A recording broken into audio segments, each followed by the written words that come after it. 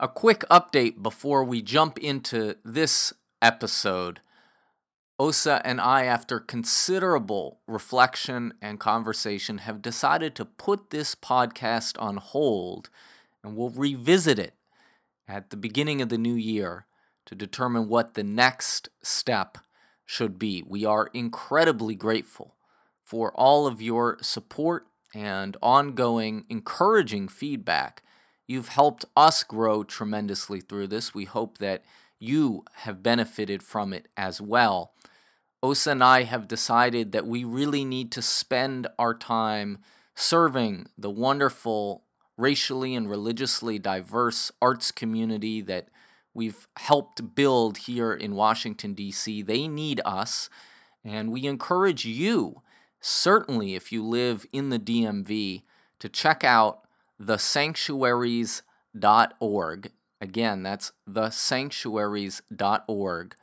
And even if you live somewhere else, maybe across the country or across the world, go on our website, thesanctuaries.org, and you can sign up for our mailing list to get all of the latest art that our artists are creating. There's a lot of exciting things happening at the Sanctuaries in Washington, D.C., and so we need to be there, and we need to help make it happen.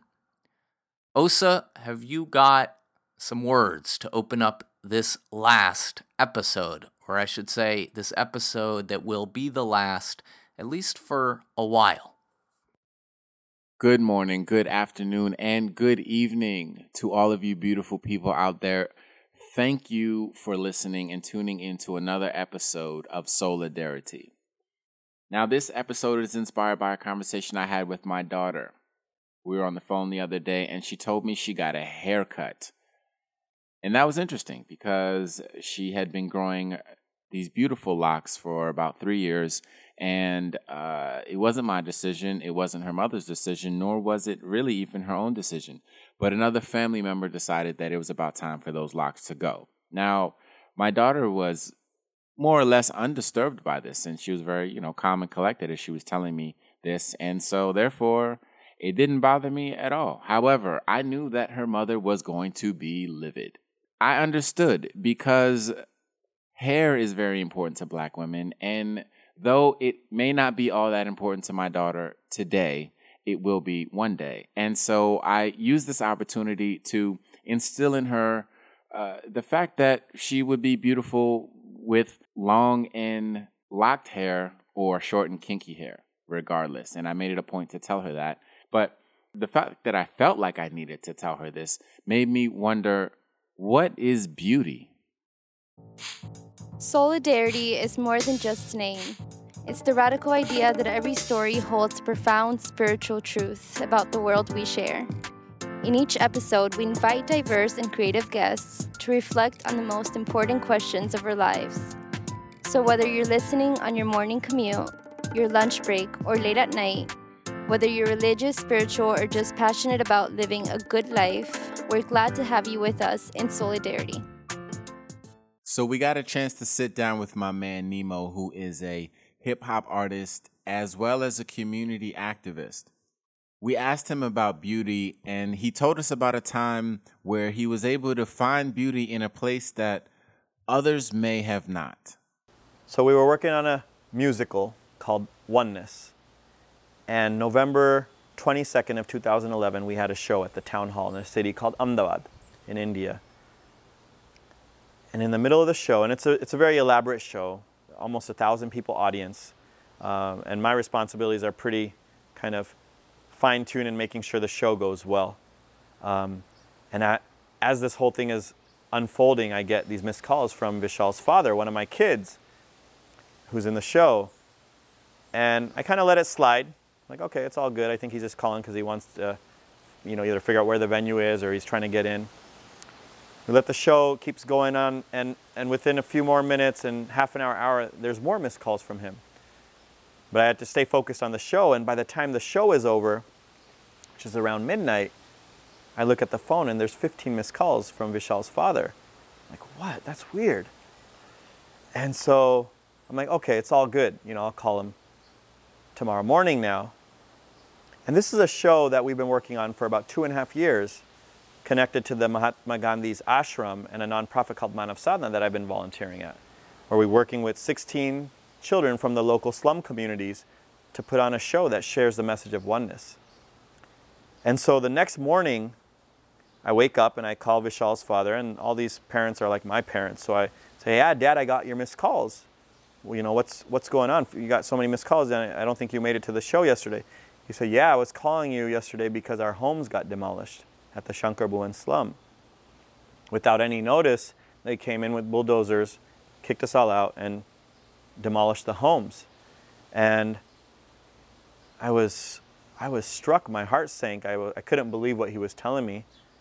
But I guess the first initial reaction was, okay, I'll be there very soon. And so quickly go to the grocery store, pick up as much groceries as possible, pick up my kids from the ashram where they're staying at our nonprofit Manav Sadhana. And right away we go to the slums, Shankar Bhuvan slum community. And it's, you know, what they were doing was demolishing all the homes that were within 50 yards of the riverbed. And it was utter chaos. And this was one day after the demolish, but utter chaos. All stone, rubble, plastic and metal sheets, bricks, all on the ground. There's nothing, it's all flat. It's like it's one of those Mohawk haircuts. Like half of the slum community is live and thriving, and the other half that was within the boundary is all gone. And we were just trying to find where our parents were. Finally, after phone calls and locating, we found where Vishal's mom and dad were, and we locate them, and the most unexpected thing happens. They're waiting for us with smiles. In the midst of the darkest space ever that they've probably ever been in their life, with their life kind of just swiped from underneath them, they're waiting with smiles. They hug us and they ask me, you know, Nimesh sir, what do you want to drink? Chai, coffee, or cold drink? Because the other half of the slum community is still awake, and there's these little stalls and they can still get that. And I was just taken back. They kind of like imprinted on my heart another possibility and another way of like seeing the world, that in the most darkest space in your life, you can still offer love, and you can still offer and you can serve when you don't think you can. And they did it so effortlessly. And to me, that was the definition of beauty that I found. Like a lotus flower. They really just shined out of the murk and the darkness and just offered love. And you realize that, you know, when you have that type of spirit, you know, the world always conspires. And the government had their own plans, and they eventually actually relocated all of these families from this slum community into actually new, you know, one-bedroom apartments. I was struck by the way that Nemo approached beauty not in the aesthetic sense of something that one sees or hears, but rather beauty as something that's lived. We talk about living beautifully. What does that mean? So I asked Nemo to expand upon what beauty means to him. In Hindi, in our native tongue, it says, Khali haat aate hai, khali haat jate hai, khali haat aate hai, khali haat, khali haat, khali haat jate hai. We come with empty hands, and we soon leave with empty hands.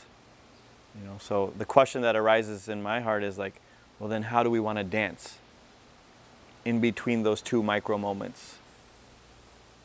And I don't know, the world has been conspiring to keep teaching me a lesson. I feel like the way you dance is by just doing small things, small acts of love.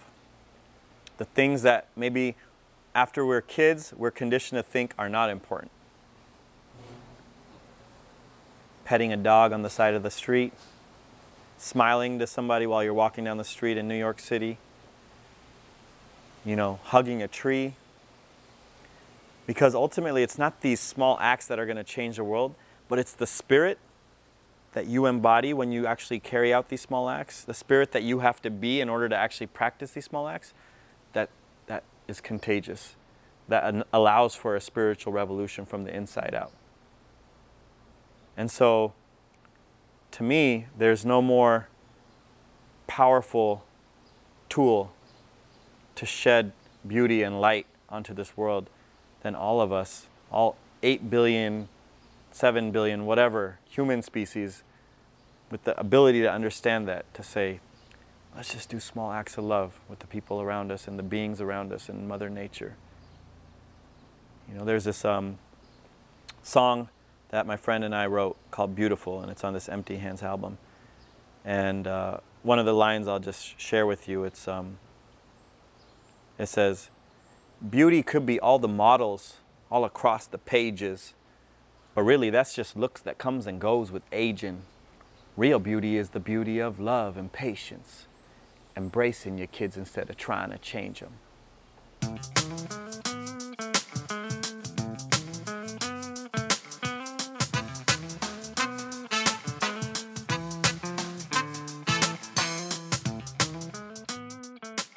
Our second guest, Faye, is an international speaker and entrepreneur who founded Project Beautify You, a nonprofit organization whose mission is devoted to empowering female leaders aged 12 to 18 in developing increased levels of self-esteem, confidence, and purpose. Faye was also recently selected as a My Black is Beautiful National Ambassador. We were so glad to get a chance to speak with her, and we asked her to tell us a story about how beauty plays into her work and her own personal life. On Monday, July 14, 2014, I asked a group of girls in my summer program to gather around and that they would be given a challenge. The challenge of the day was to see themselves in the mirror and let the group know what it was that they saw in themselves. Unfortunately, not one girl in the room saw anything beautiful about herself. Every girl in the room was crying. I had girls who felt like they would never amount to anything, girls who had been dealing with so much and they just felt like this is how they would be for the rest of their lives. Girls who'd be made fun of and had been told that they've been ugly all their life, so they just believed it. I even had mentors who were a part of the program who felt like they weren't beautiful either. And unfortunately, it was a reflection of what the kids would become if they did not learn to see their beauty from within. We got a chance to ask Faye about her quest for inner beauty and some of the challenges that she may have faced along the way. We also asked her to reflect upon her spiritual beliefs and how they affect her conquering those challenges. Here's what she had to say.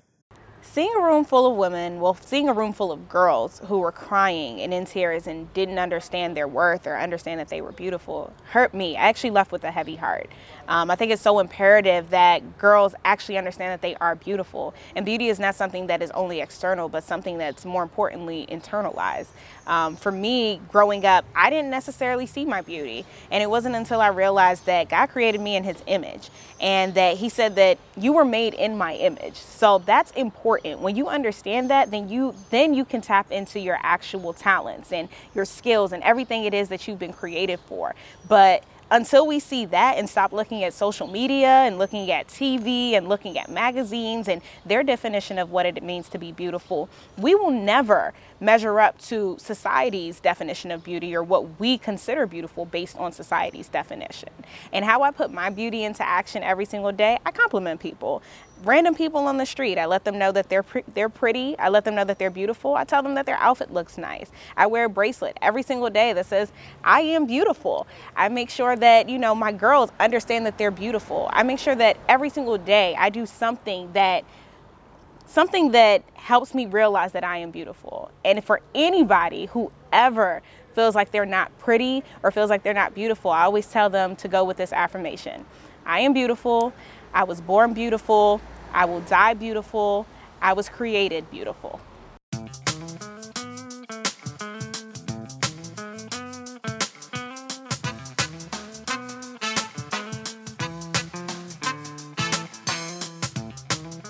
Osa, you have any closing thoughts for us? The guest made me think about beauty as perhaps a dichotomy. Nemo spoke of finding beauty without borders, without money, without physical things, still being able to see beauty. And Faye spoke about beauty within oneself, within one's mind, within one's experiences. And I think the beauty of beauty is that dichotomy and each of our individual quests to find both that beauty within as well as the beauty without. And perhaps they work hand in hand with each other. Some people say that you can't see the beauty in others until you first see the beauty in oneself. Which brings up the question for me, of course, how do we define beauty? Or more accurately, I guess, who gets to define beauty? Faye spoke to this when she was reflecting on all the messages that she and her girls receive from the media about who's beautiful and who's not. And it makes me think that if we really are to live beautiful lives, that is to say, if we are to live a life of beauty according to potentially a different rubric than those we're constantly inundated with, we're going to not only have to think our way there, but actually practice our way there. We may have to change some of our habits, what we choose to buy, how we choose to look, and how we choose to act.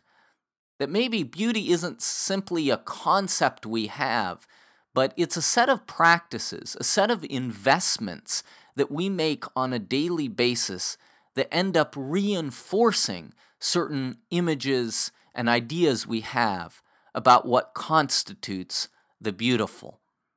So I guess my question to all of us in closing then is not only how will you think of beauty, but how will you act to reclaim and recreate beauty?